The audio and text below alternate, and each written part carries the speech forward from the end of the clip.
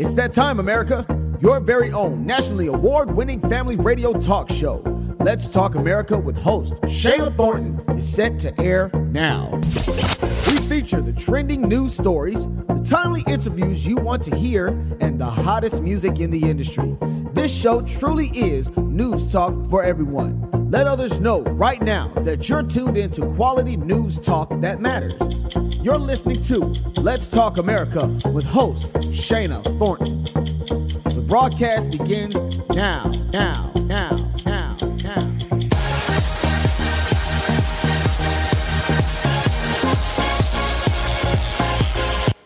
Listeners of Let's Talk America Radio, of course, here on this program, we put the spotlight on the trending issues you want to know more about. Education and awareness is key. And it's been about a year since the 2018 Farm Bill legalized what many call hemp, but the legal status of hemp-derived CBD remains in limbo since CBD can be derived from hemp or cannabis. I am no expert at any of this. I am truly clueless, but right now I have someone on that does know a lot about it. She's going to break it all down so we can know the facts from the urban myths, and you can get on your way of knowing how to use this important information. I'm talking about Karen Howard. She's Executive Director of Organic and Natural Health Association. Karen, welcome to the program. Thank you for having me.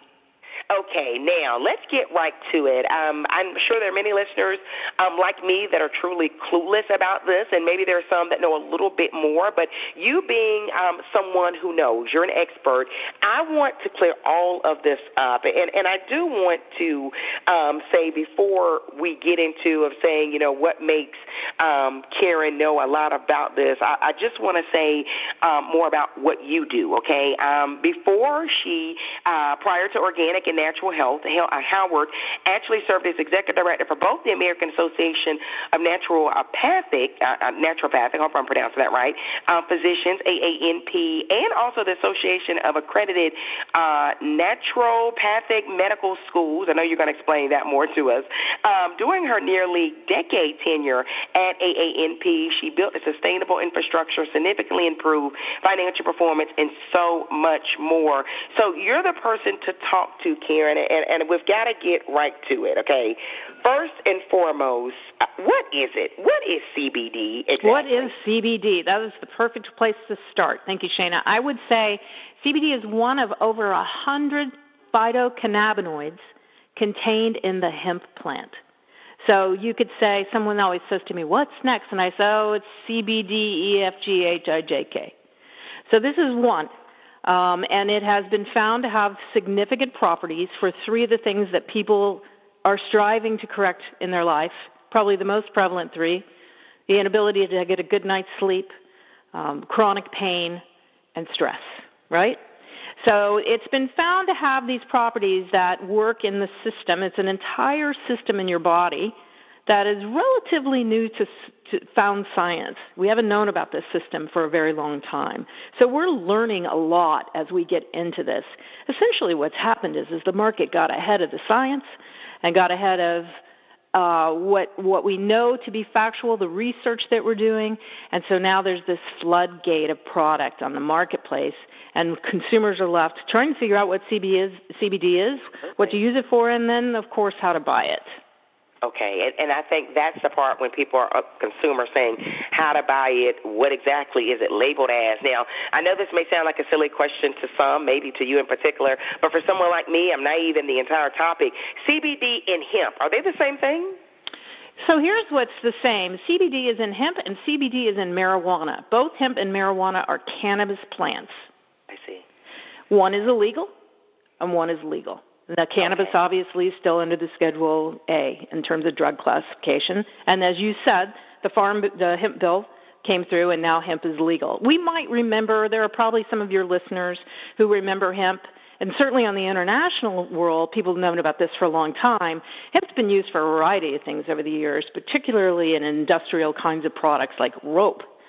So for us to be able to derive this kind of property out of the plant is new. That is a very new way of using hemp. And I want to get this right now. Tell me, CBD is in hemp. That's correct. It is in hemp. It is absolutely. It's one of 100 and plus, maybe 113 of these phytocannabinoids that exist in this one single plant. You've talked very high scientific, but I want to right now relate it to what people probably know it for. Who uses it and why? I know you talked about before there are lots of different reasons, but I've heard individuals say they've used it in their children that may have been on the spectrum of autism. Tell us why and how it's used. And I know you cannot really get into this, but does it vary by state to state if it's legal and okay to use? It actually does vary state by state. Okay. So one of the things that we see happening now is obviously states have already started to legalize marijuana. So if you were in a state that has pharmaceutical, you can go into a pharmacy, a marijuana pharmacy, you'll see CBD products there. But they'll also have THC, which is that active ingredient, which is the difference between the two plants, right? So you can see it there. I would say that overall people are using it for the top three kind of things that you would buy for an over-the-counter kind of thing. What I think is interesting about the story is that when we first started hearing about CBD, it was about that child in Colorado with severe epilepsy, and the fact that they've created a pharmaceutical out of this property, and that has gotten a lot of press. It's very powerful medication, and because it's now known as a pharmaceutical, that's where the government gets all murky about what they say is appropriate, not how to label it.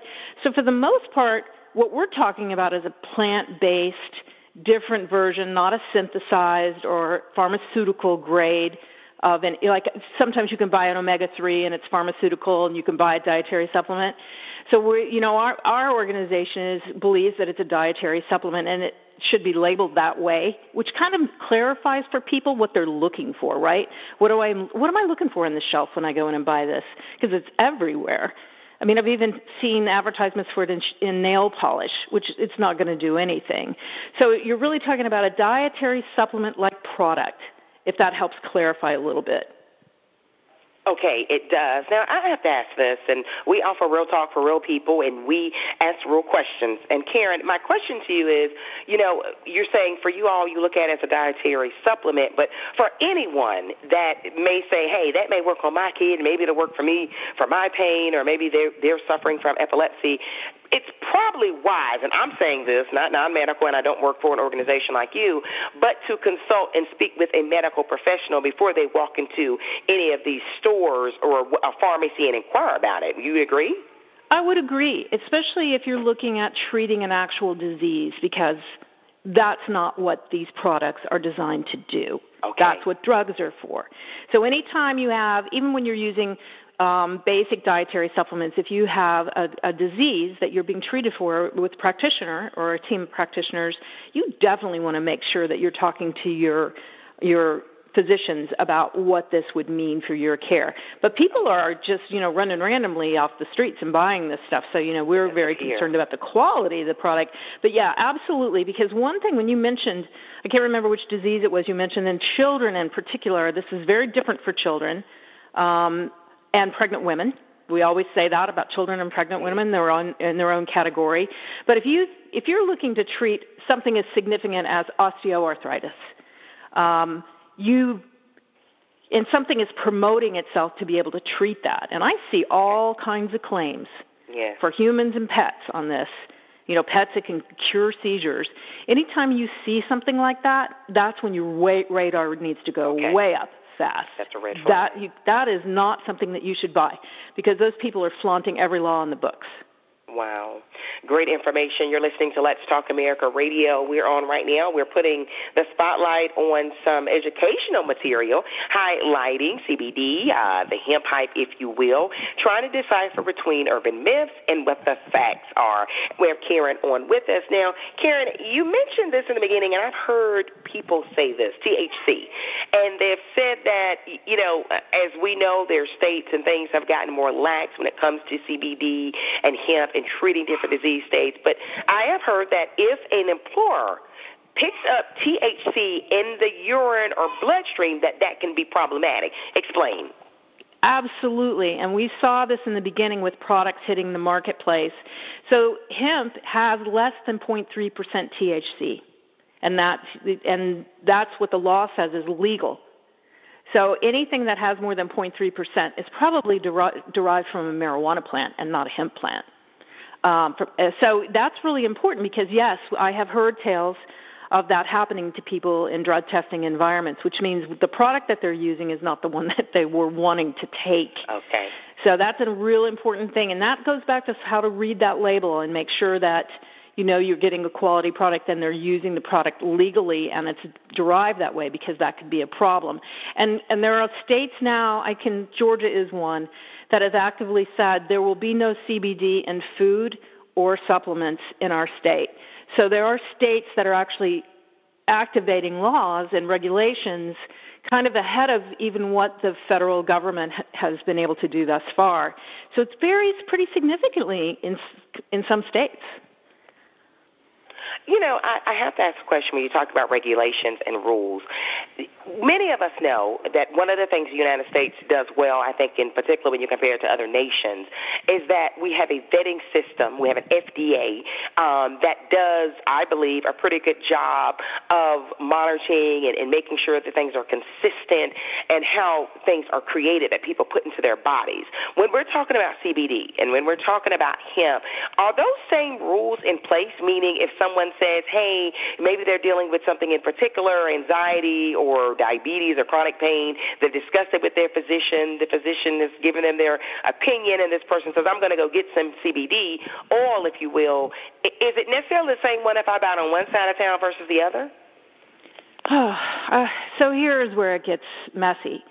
When the FDA came out and said, we don't consider CBD to be a dietary supplement, they sort of put themselves in a position where it's hard for them to regulate to the standards of dietary supplement manufacturing. So a dietary supplement has rules. Like there are all kinds of rules about the manufacturing practices you have to use, the testing you need to do, the labels that you can use, the claims that you make on the product.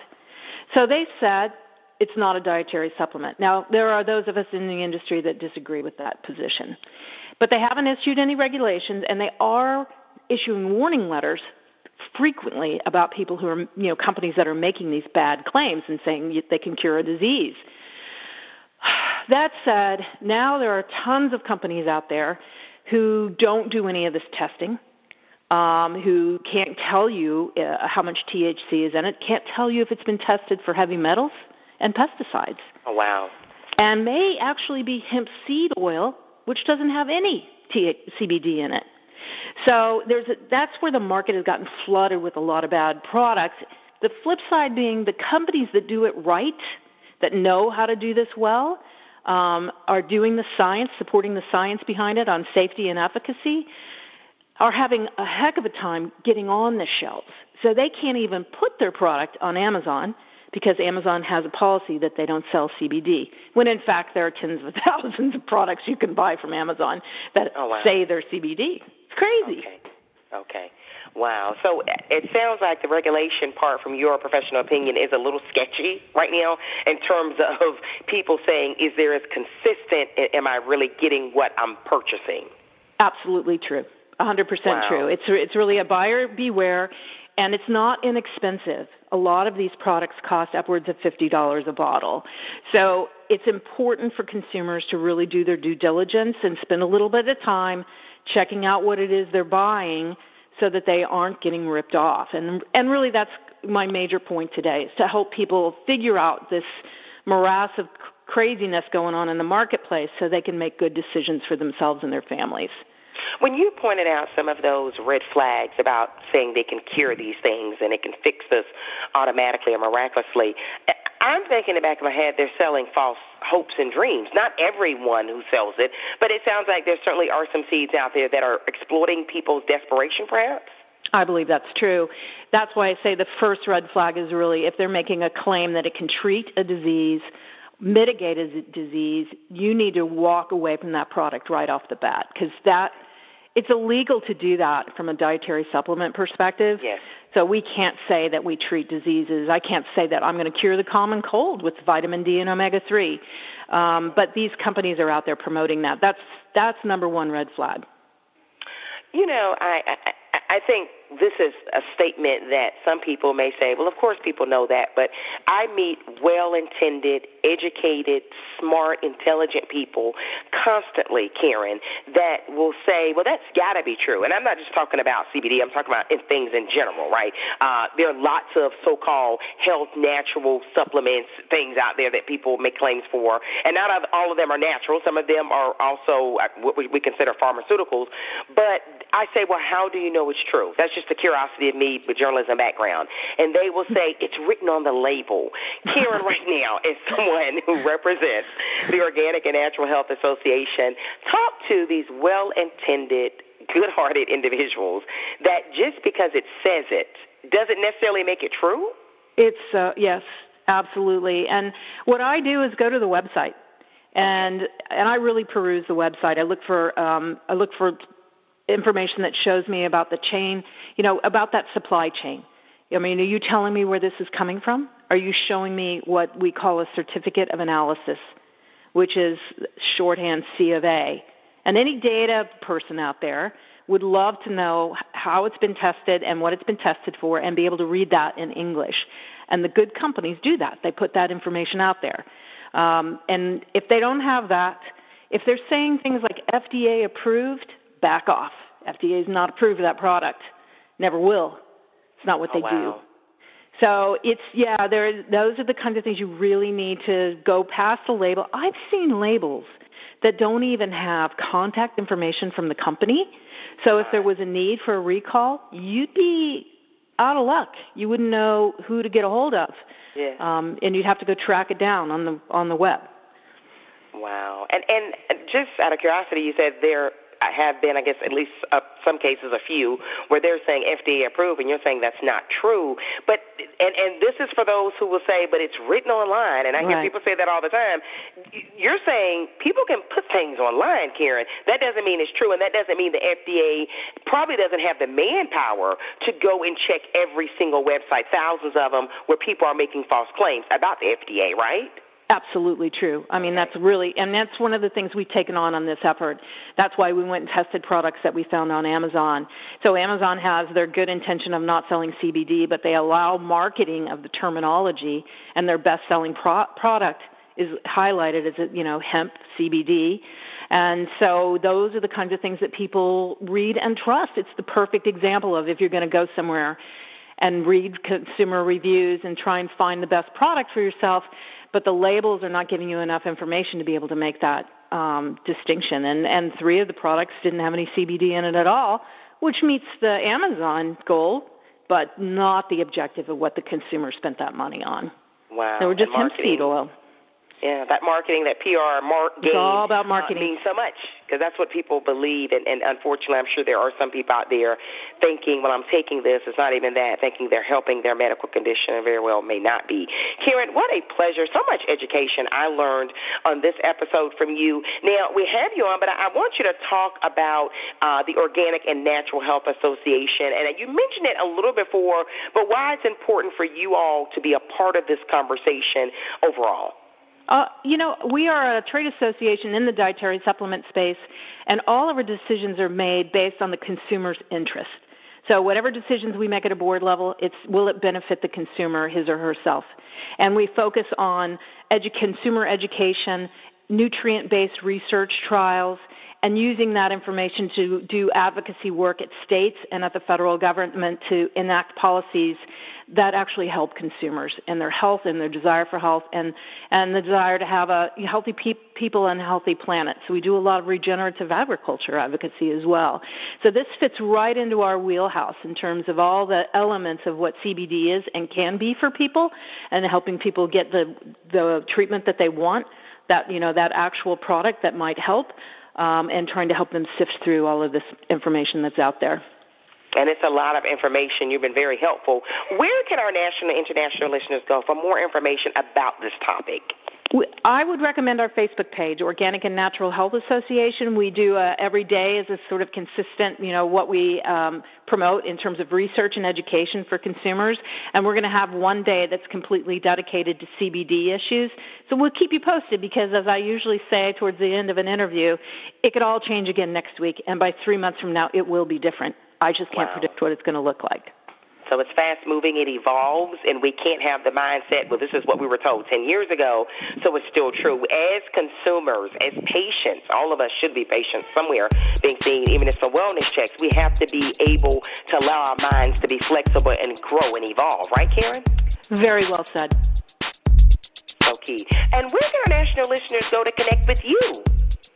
I can be reached through our website, organicandnaturalhealth.com or .org, and my email is khoward@organicandnatural.org. Karen, thank you for joining us here on Let's Talk America Radio. I'm sure this conversation will continue to go for months and weeks on end, and I'm sure they'll follow up with your organization. Thanks for joining us. Thank you.